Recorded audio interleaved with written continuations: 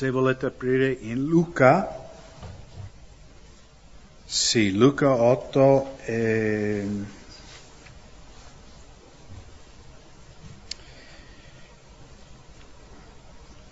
leggeremo dal versetto 4 al versetto 18.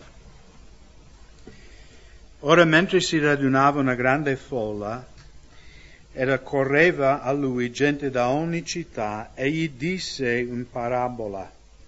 Un seminatore uscì a seminare la sua semente e mentre egli seminava, una parte cadde lungo la via, fu calpestata e gli uccelli del cielo la mangiarono. Un'altra parte cadde sulla roccia e appena germogliata seccò per mancanza di umidità. Un'altra parte cadde fra le spine e le spine cresciute assieme lo soffocarono.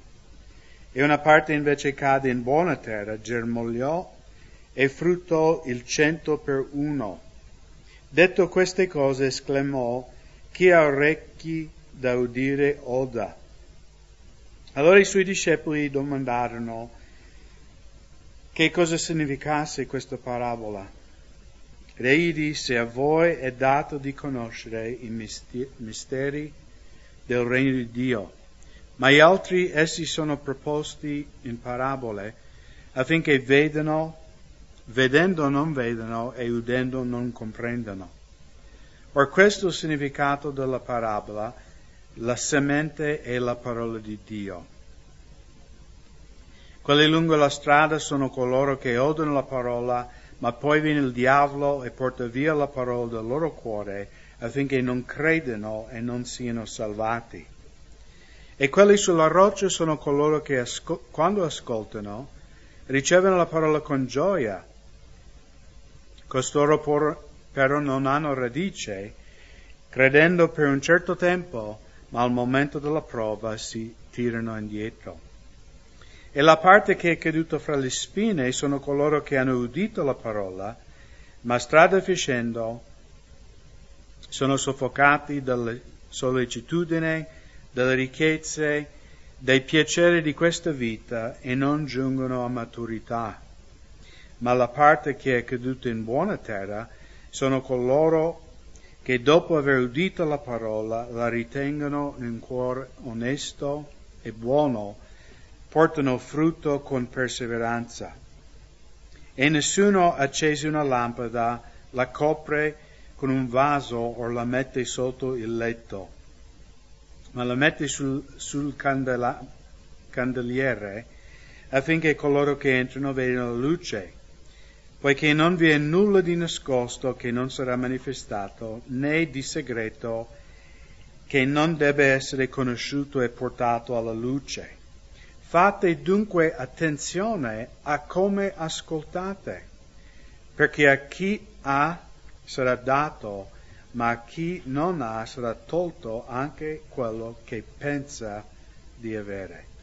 Ok, vogliamo pregare. Signore, grazie per la tua sacra parola, che è una luce per i nostri piedi. Signore, è una guida per la nostra vita. E Signore, insegnaci questa sera come dobbiamo noi ascoltare la tua parola, come dobbiamo ricevere la tua parola, come dobbiamo preparare il terreno per la tua parola. E lo chiediamo nel nome di Gesù. Amen. Allora, questa parabola non è quella che si monta sulla casa per vedere la televisione satellitare, però è scritto nello stesso modo, giusto? È anche, giusto? Sì? Ok. Pronunciato nello stesso modo, però ha un significato. Gesù spesso insegnava con le parabole, no? Per insegnare, parabole della vita quotidiana, no? Maggiormente della vita contadina. E usavo queste parabole per insegnare delle grandi verità spirituali. Allora abbiamo letto tutto il passo, no, dove Gesù dava anche l'interpretazione di questa parabola. E quindi in questa parabola, in versetto 11, dove Gesù ci dà l'interpretazione di questa parabola, or questo è il significato della parabola: la semente è la parola di Dio. Quindi viene qui anche nella Bibbia è scritto parabola del seminatore. Voi sapete che questi titoli non sono parte della parola di Dio, sono stati aggiunti. E anche io lo chiamo il parabola, in inglese noi diciamo il parabola del seme e seminatore, the seed and the sower, ma in realtà questo secondo me sarebbe piuttosto la parabola dei terreni diversi e il seme, casomai. Colui che semina la parola, in questo caso chi è? Gesù. Però oggi è Gesù che semina la parola? No, siamo noi la sua Chiesa, quindi Gesù, gli Apostoli, poi tutti i credenti, noi siamo i seminatori della parola di Dio. Gesù chiaramente dice che il seme è la parola di Dio, ok? Quindi la cosa di ricordare che il seme è uguale. In tutti di questi 4 terreni c'è tipo di terreni.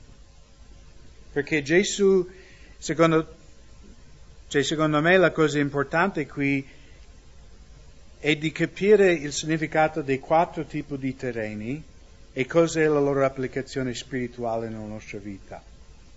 Okay?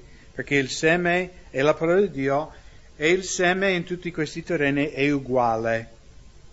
Quello che viene seminato non è cambiato, non è che nei terreni che non ha portato frutto era un seme scarso e quello che è andato nella terra buona era un seme buono.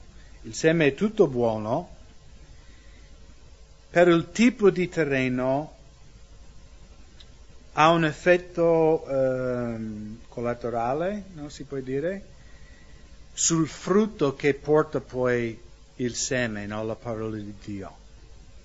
Quindi abbiamo questi 4 tipi di seme.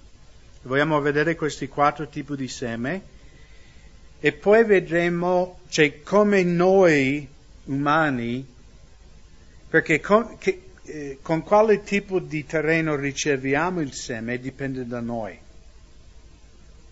Non è che Dio ha predestinato uno di essere la terra roccia o un altro la terra in mezzo alle zizzane. No, Gesù ci sta insegnando come avere un terreno buono, come ricevere la parola di Dio. Quindi il primo terreno vediamo in versetto 5 e versetto 12, ma guardiamo in versetto 12. Quelli lungo la strada sono coloro che odono la parola, ma poi viene il diavolo e porta via la parola del loro cuore affinché non credano e non siano salvati. Quindi abbiamo il seme che viene seminato sulla strada, lungo la strada, sulla roccia, in mezzo alle spine e poi nella terra buona. Quindi la strada, com'è il terreno in una strada? No? Perché il Signore vuole che meditiamo sulla sua parola e arriviamo a delle conclusioni. È sporca? Sì, dipende poi dove vai. Senza nominare parte dell'Italia, ma diciamo qui in Veneto le strade sono abbastanza pulite. Gabriele dice... Ma quello delle macchine, però in tempi antichi, comunque, secondo me anche Gesù vuole comunicarci qualcosa, che la strada è un luogo comune, giusto? Tutti camminano sulla strada, quelli del mondo, quelli che credono, quelli che non credono, quelli che lodano il Signore, quelli che bestemmiano il Signore, no? Quindi la strada è un terreno comune. Non è un terreno speciale. Invece la terra buona è un terreno speciale. Perché è speciale? A parte il fatto che è buono, ma perché è buona? Com'è? Esatto, è stato preparato. Quel terreno dove va dentro il seme bene è stato preparato per ricevere il seme. Invece la strada è stata preparata per ricevere il seme? No. E quindi questo porta un'altra caratteristica della terra nella strada, come è morbida. No, è dura. È dura come una pietra quasi, perché è pestato c'è tanto traffico.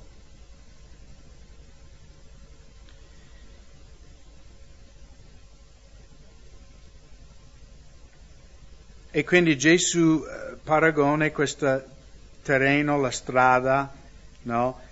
Notate che il seme cade su quel terreno, però gli uccelli vengono subito a prenderlo, no? Che poi lui ci dà l'interpretazione del diavolo in versetto 12. Ma perché gli uccelli riescono a prenderlo? Perché non penetra nel terreno, no? Quindi il seme, la parola di Dio, viene ricevuto superficialmente, no? E secondo me questo è coloro che ascoltano la parola di Dio, cioè in America noi diciamo che è entrato in un orecchio e è uscito dall'altro, che anche in Italia diciamo così, no? Entra, tante volte noi genitori quando diamo ordini ai nostri figli, noi dice è entrato in uno e è uscito dall'altro. E a volte le persone anche ricevono la parola di Dio così, anche i credenti, no? Vengono in chiesa, entra in un orecchio e esce dall'altro, no? La parola viene ricevuta superficialmente, cioè non viene preso a cuore, non viene preso sul serio, viene ricevuto superficialmente, rimane su superficie, e quindi quando uno riceve la parola superficialmente, qual è il pericolo? Il diavolo ruba. Cosa ha predicato il pastore l'altro domenica? Non mi ricordo niente. Quindi o il predicatore è pessimo, o il predicatore, questo è anche un guai, non ha predicato la parola.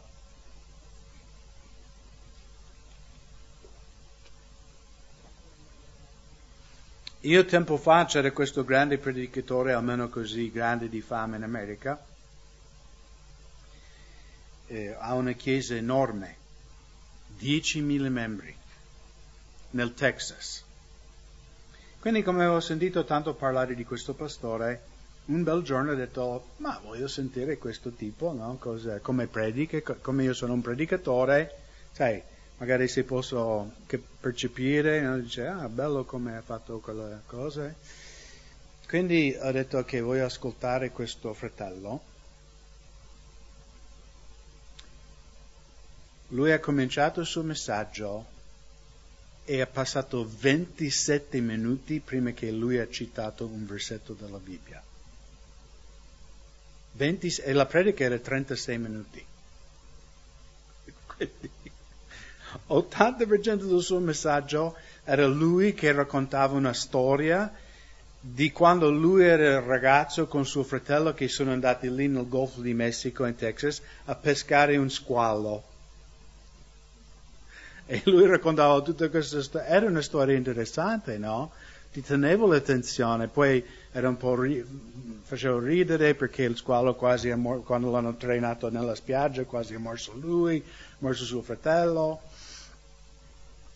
Però per dire era molto povero di parole di Dio.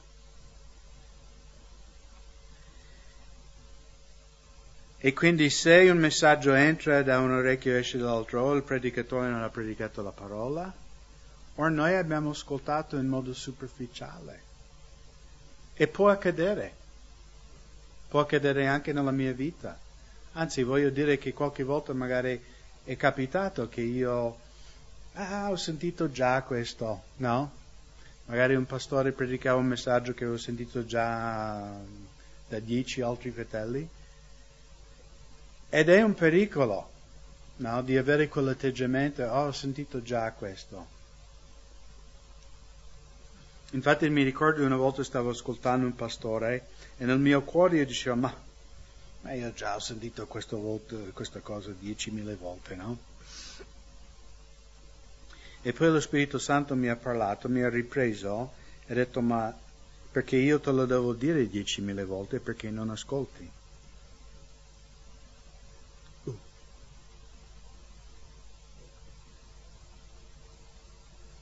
Il secondo tipo di terreno, in versetto 13, e quelli sulla roccia sono coloro che quando ascoltano ricevono la parola con gioia. Costoro però non hanno radice, credono per un certo tempo, ma al momento della prova si tirano indietro.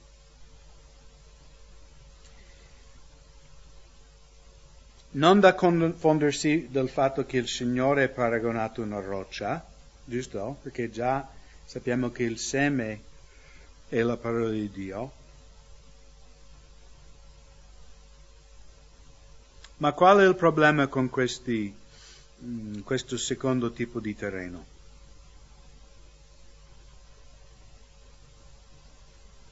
Potremmo dire che è simile al primo, è duro, il seme non può penetrare. E anche qui, secondo me, notate come, cioè, in quale parte della persona viene penetrata questa parola?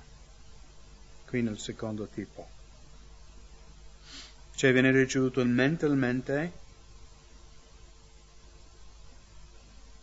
Qual è la reazione di questa persona quando ascolta la parola di Dio? Gioia. Quindi, grande emozione. Questa persona ha grande emozione, grande fuoco. Però è una conversione finta. E secondo me nella Chiesa ci sono tanti di questi. Sai, vanno nel culto dove magari il predicatore è molto carismatico, è molto bravo a, tipo ravvivare l'emozione, alleluia, gloria a Dio, sai. Sono stato io in chiese così, no? Che era, non so, voi chiamate quelli i pom-pom? No? Le ragazze pom-pom? Sai, in America, football, vai, ammazzi altri, yeah. 1, 2, 3, kick him in the knee.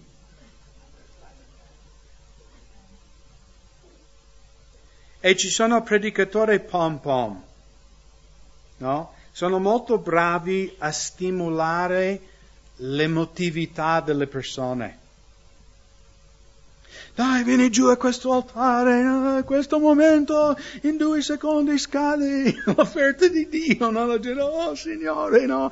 Piangono.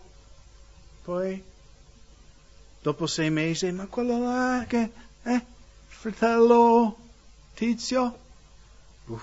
Quello è tornato nel mondo. Ma come? Ha pianto l'altare. Quante lacrime ha versato? Ha pianto, ha detto, Signore, ti amo, do tutta la mia vita a te. Invece, era una conversione artificiale, superficiale. E Gesù paragona questo, no, qua, a una pianta che subito germoglia, spunta. Giusto? Quello sulla roccia riceve la parola con gioia, costoro però non hanno radice. Quanti di voi quando eravate bambini, magari nella scuola elementare, avete fate un progetto che tu metti il seme tipo nella carta bagnata o una spugna bagnata, tutti quanti, giusto? No? E tu vedi subito, no? Sopra il termosifone che fa caldo, quanto veloce, no? 2 o 3 giorni col seme apre, germoglia, no? Ma se non lo pianti in buona terra, no? Non puoi, magari si germoglia velocemente, però come non ha radici in buona terra, appena che esce il sole, è morto. Invece quando semi un seme dentro la terra, vedi subito quel flash di crescita? No, è tutto nascosto, tu devi aspettare pazientemente, perché ci metterà più tempo, no? Che l'umidità, il colore, eccetera, eccetera. Perché sopra il termosifone, in mezzo all'acqua, quello germoglia in 2 o 3 giorni, pum, spunta così.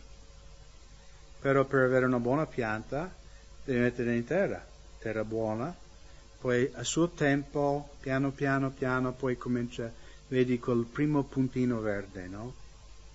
E poi porta una pianta che porta anche frutto. Il terzo tipo di terreno, versetto 14, la parte che è caduta fra le spine sono coloro che hanno udito la parola, ma strada facendo sono soffocati dalle sollecitudini, dalle ricchezze e dai piaceri di questa vita e non giungono a maturità. Allora, nel mondo evangelico noi diremmo che tutti e 3 di questi tipi si sono convertiti, battezzati, però vedremo che solo 1/4 è una vera conversione a Cristo.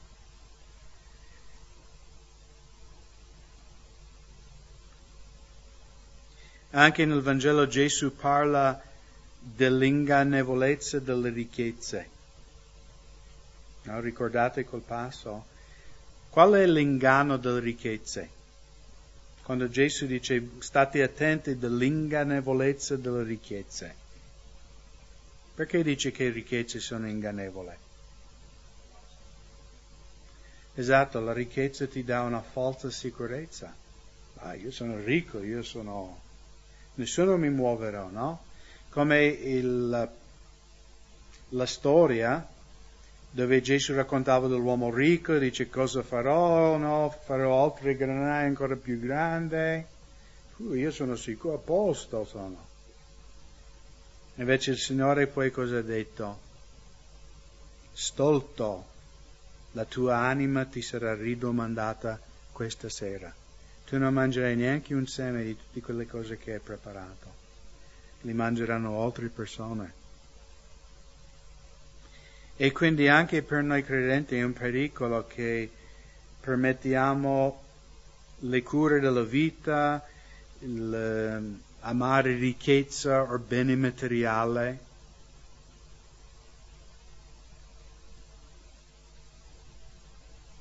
Mi ricordo una volta, una domenica, è venuto un fratello non della nostra chiesa, di un'altra chiesa, e ha parcheggiato davanti alla chiesa una macchina Audi.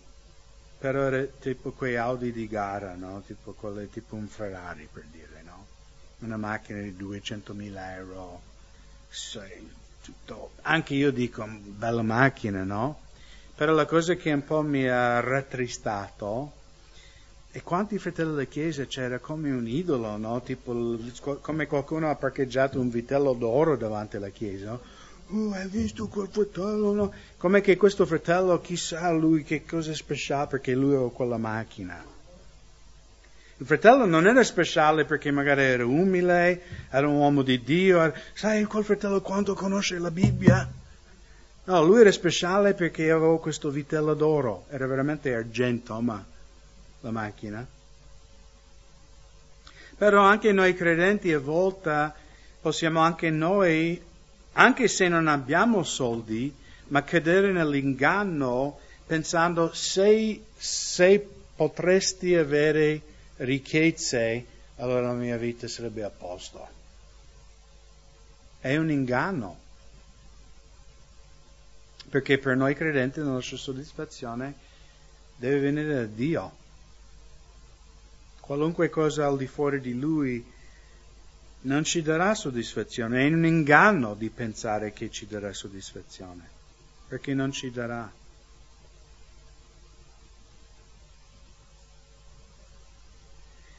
E poi arriviamo al quarto tipo di terreno, la terra buona, Ma la parte che è caduta in buona terra sono coloro che dopo aver udito la parola la ritengono in un cuore onesto e buono e portano frutto con perseveranza. Quindi notate che questo è l'unico terreno in cui la parola ha penetrato dentro il terreno. Quindi come possiamo noi preparare o assicurare che il nostro terreno è buono, che noi riceviamo la parola di Dio, come Dio desidera che lo riceviamo? Se girate in Geremia capitolo 4,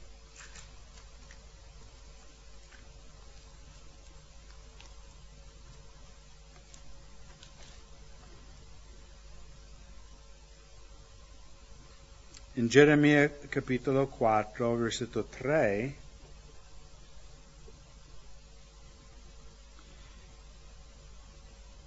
poiché così dice l'Eterno a quelli di Giuda e di Gerusalemme, dissodate il vostro campo non coltivato e non seminate fra le spine. Circoncidetevi per l'Eterno e rimuovete il propizio del vostro cuore.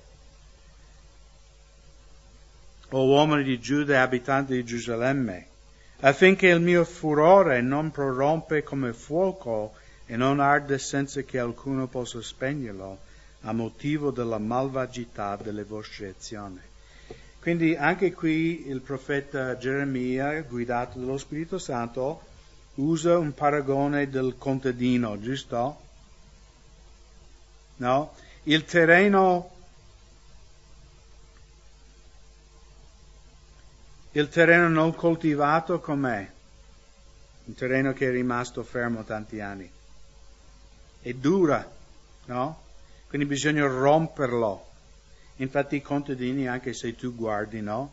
Loro prima non passano con la vanga per girare, no? Quei grossi, non so come si chiamano in italiano, clods, no?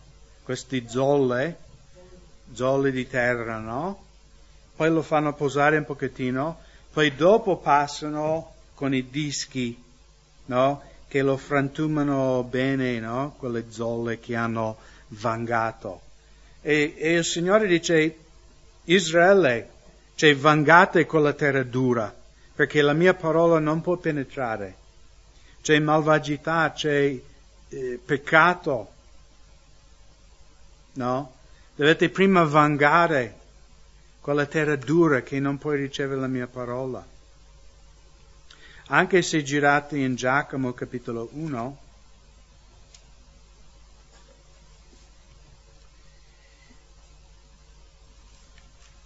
e qui in Giacomo 1 versetto 21,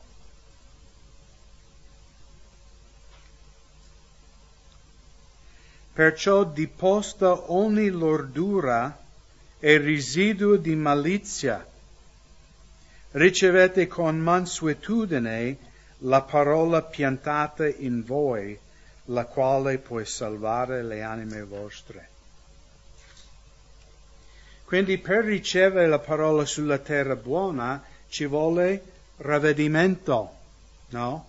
Che noi umilmente confessiamo i nostri peccati, riconosciamo il nostro peccato davanti al Signore. Questo è vangare con la terra incolta, no?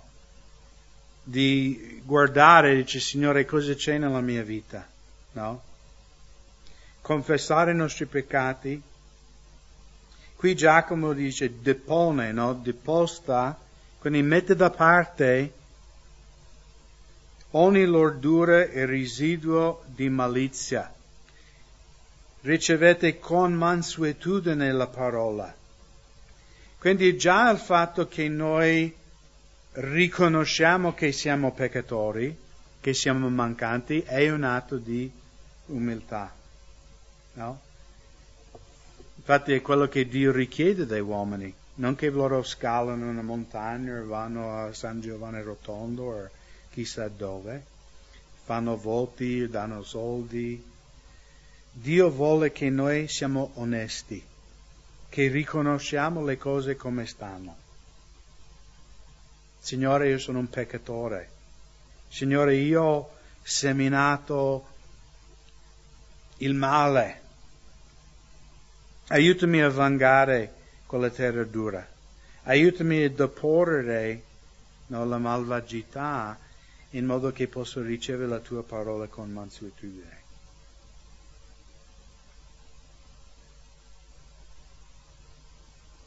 E questo è anche un chiave, no, di ricevere la parola in un terreno buono, la mansuetudine. Umiltà. Anche io, voi sapete, io sono un pastore e io ho lavorato in una missione per 11 anni in cui ogni sera, eccetto quello che noi facevamo un spostamento, perché noi, sai, spostando da una città all'altra, facevamo il culto la domenica, poi smontavamo tutto, ripartavamo per un altro paese e venerdì sera già un'altra riunione. Poi andavamo avanti 2, 3, 4, 5, 6 mesi in quel posto, poi smontavamo. Però per farvi capire che per 11 anni della mia vita io andavo in un culto ogni giorno. C'era una riunione ogni sera per 11 anni della mia vita. Quindi ne ho sentito di prediche.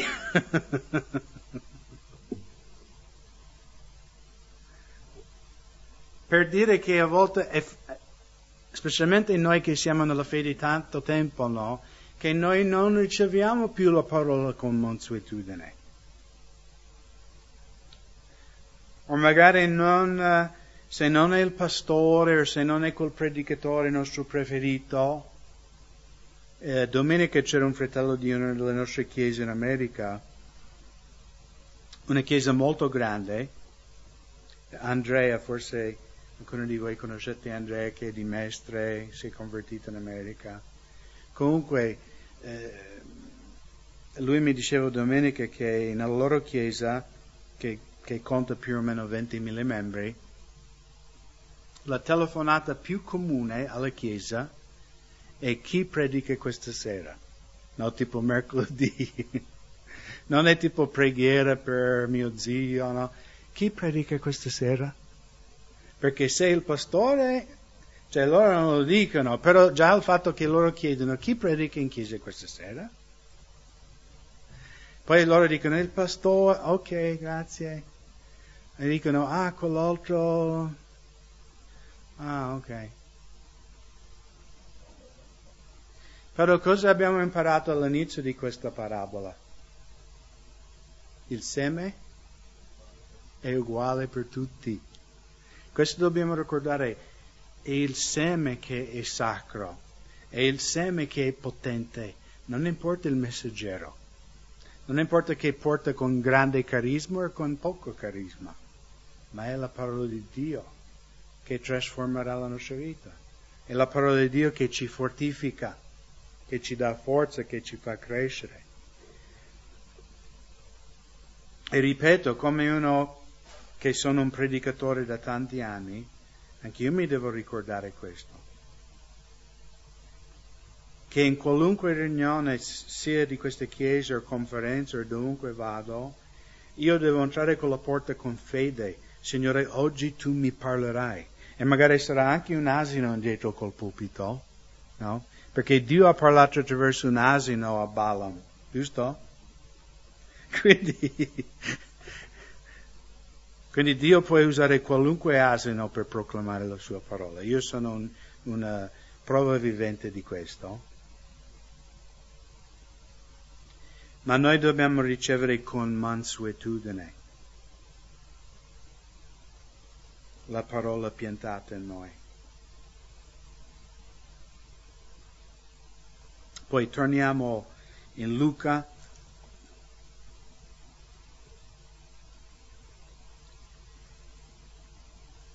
E anche se da versetto 16 a 18, nella Diodata è diviso come un'altra parabola. Giusto, nella vostra Bibbia c'è un altro titolo, dice parabola della lampada. Invece secondo me questa non è un'altra parabola, è sempre parte di questa parabola del seme e i terreni. E lo dico per questo, notate cosa è scritto in versetto 18. Fate dunque attenzione a come ascoltate. Vedete che il contesto è sempre una continuazione del discorso che Gesù ha fatto col seme e il seminatore. Perché cosa dice, no?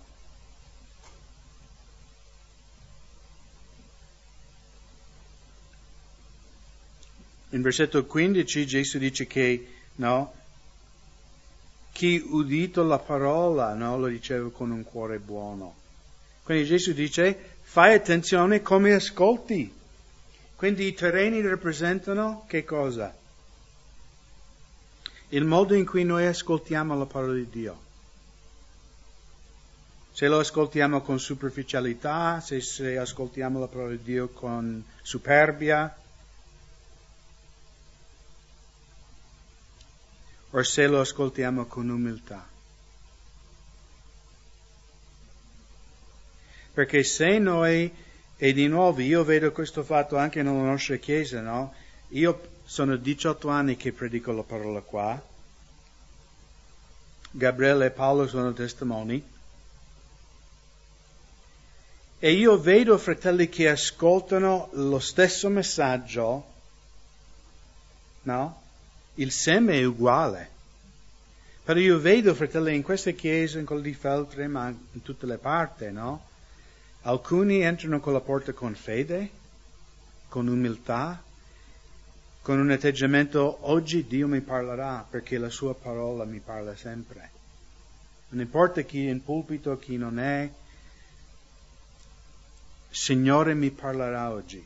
Se tu entri con la porta con fede e umiltà, dicendo Signore mi parlerà oggi, il Signore ti parlerà. Ma se tu vieni in modo superficiale, con un cuore duro che è stato pestato dal mondo tutta la settimana, e vieni qui con indifferenza, con orgoglio, ma cosa ha da dire Craig questa settimana? No.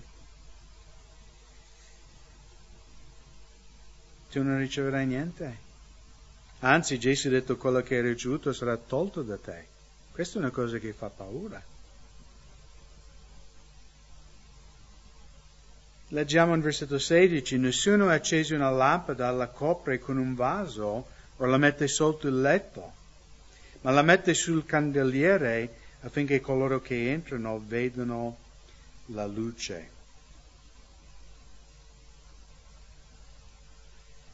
Allora di nuovo il contesto è il seme della parola di Dio.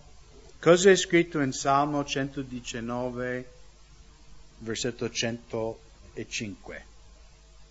Che vi do l'indirizzo. La tua parola.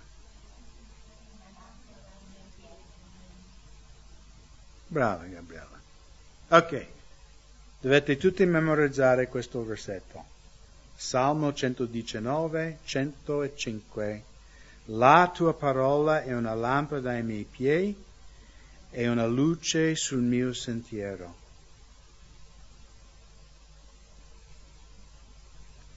E Gesù dice, se tu hai scoperto una luce, che è la parola di Dio, lo copri? No? La tua Bibbia lo metti nel sgabuzzino? No, aprilo. Fa che la sua luce brilla nella tua vita. Fa che la luce brilla anche nella vita degli altri. Allora porterai frutto. Ma perché è importante che noi credenti onoriamo la parola di Dio.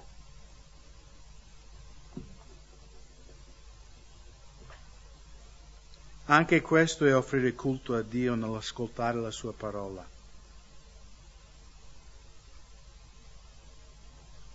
Io ho un iPhone A volte mi chiedo perché l'ho comprato. Perché c'ha 50.000 gadget, apps e tutte queste cose che non so neanche usare. Non dico la metà, io dico il 90%.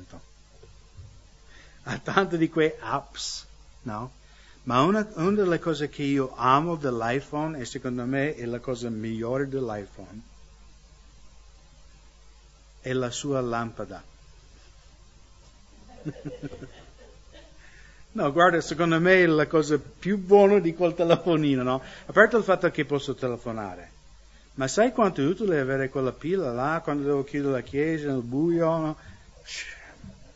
Cioè, perché prima uno doveva mettere la pila nella macchina, poi le batterie scaricavano.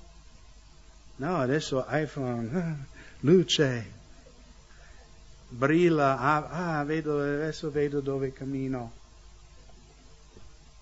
Anche quando ero giù in Puglia l'altro giorno, stavo camminando proprio nel bosco, no? Nel buio, iPhone, accende.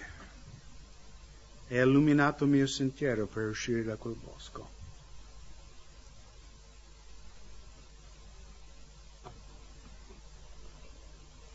E la parola di Dio è così nella vita di noi credenti. È una luce che ci fa vedere dove stiamo andando, ci fa vedere quello che noi siamo, ci fa anche capire dove un giorno andremo. Poiché non vi è nulla di nascosto che non sarà manifestato, né di segreto che non debba essere conosciuto e portato alla luce. Fate dunque attenzione a come ascoltate. Perché a chi ha sarà dato, ma a chi non ha sarà tolto anche quello che pensa di avere. Questo riferisce alle tre terreni non buone. Loro pensano perché vanno in chiesa, perché fanno un rituale, io sono un cristiano, io sono nella fede. Gesù dice, loro pensano di avere qualcosa, ma come ascoltano la parola superficialmente, entra in un orecchio e esce dall'altro, Gesù dice, anche quello un giorno sarà tolto, anche l'ascoltare la parola di Dio. E questo fa paura, che noi potremo frequentare una chiesa, no? Ma se riceviamo la parola con un terreno duro, un giorno anche quell'opportunità ci sarà tolta. Invece chi ascolta con umiltà e fede riceverà ancora di più. Quelli che ascoltano bene riceveranno benefici eterni. Quelli che ascoltano male perderanno anche quello che hanno.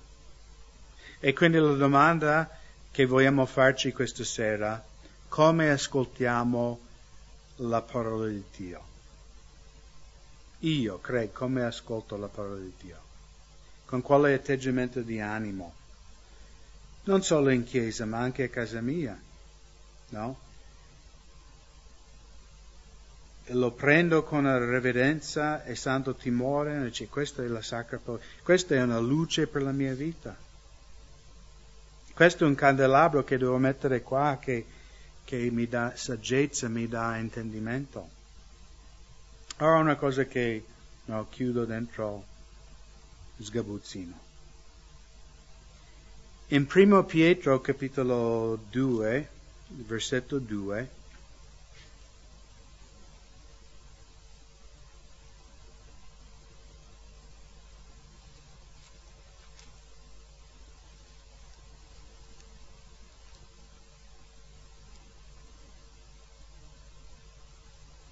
allora leggiamo il versetto 1, perché è simile al passo che abbiamo letto in Giacomo.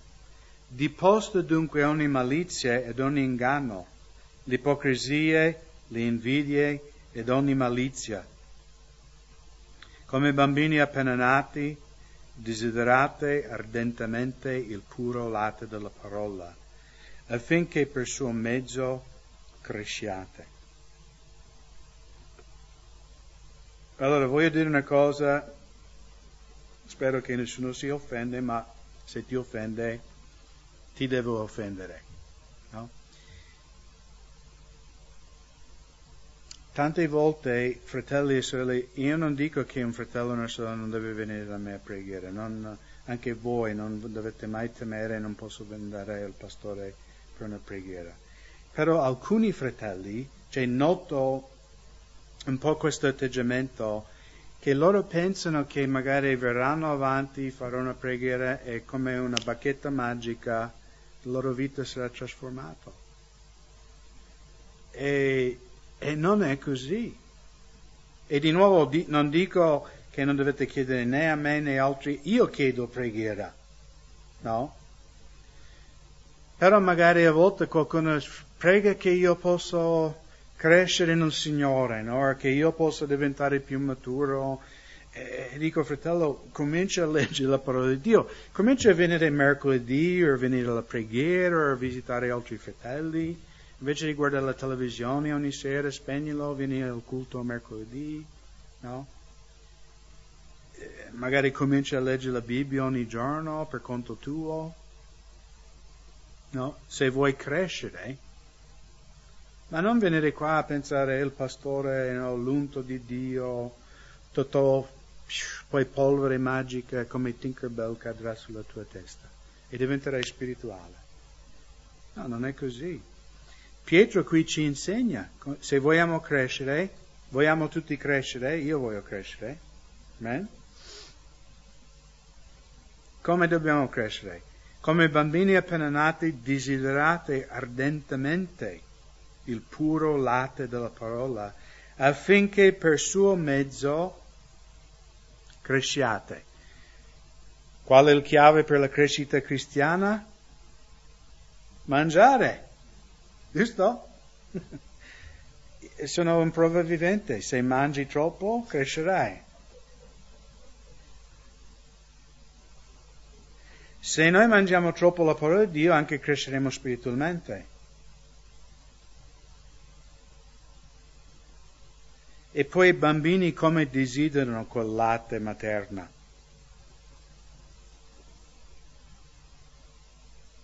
Quando un bambino ha fame fa sapere a tutti, no?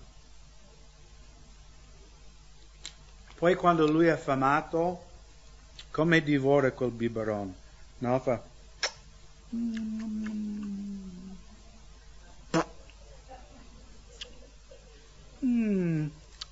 buon anno questo latte, no? Fa come il sommelier. No, come prende quel biberon o il seno della mamma? No? Lui divora, no? Anche il bambino di Karen e Donna l'altro giorno, lui, non puoi infilarlo abbastanza veloce il cibo nella sua bocca adesso, no? Il bambino divora il suo latte. Quindi il Signore dice, fratelli, volete crescere? Divorare la mia parola. I bambini quando sentono la voce del loro padre, come ricevono la parola del padre? Con gioia? Mettono in dubbio la parola del padre? No, quando eravate bambini vostro padre diceva anche una fesseria, no? Mio padre ha detto che è così, giusto? Credevate tutto. Adesso i miei figli non mi credono sempre, no? Una volta già sai tutto quello che dicevo, perché sai i bambini piccoli, papà perché questo, perché? E io spiegavo, come che io ero il uomo più saggio della terra, no? Adesso purtroppo sta scoprendo che non sono l'uomo più saggio della terra. Ma noi, figlioli di Dio, quando papà ci dice una cosa, come riceviamo la sua parola? Mio papà ha detto. No, i bambini piccoli, quando il loro papà gli dice una cosa, loro anche sono pronti a litigare per mio padre ha detto così, puff! No? E non voglio dire che dovete dare a qualche persona un pugno, se sono contrari a quello che dice la parola di Dio, Però non dovremmo noi credere al Padre Celeste, quello che Lui ci dice? Se Lui ti dice io sono con te fino alla fine di questa età presente, dobbiamo dubitare quello che Lui ha detto? Eppure tante volte lo facciamo, no? Quando vanno, oh Dio, dove sei? Perché? No, dobbiamo credere la sua parola.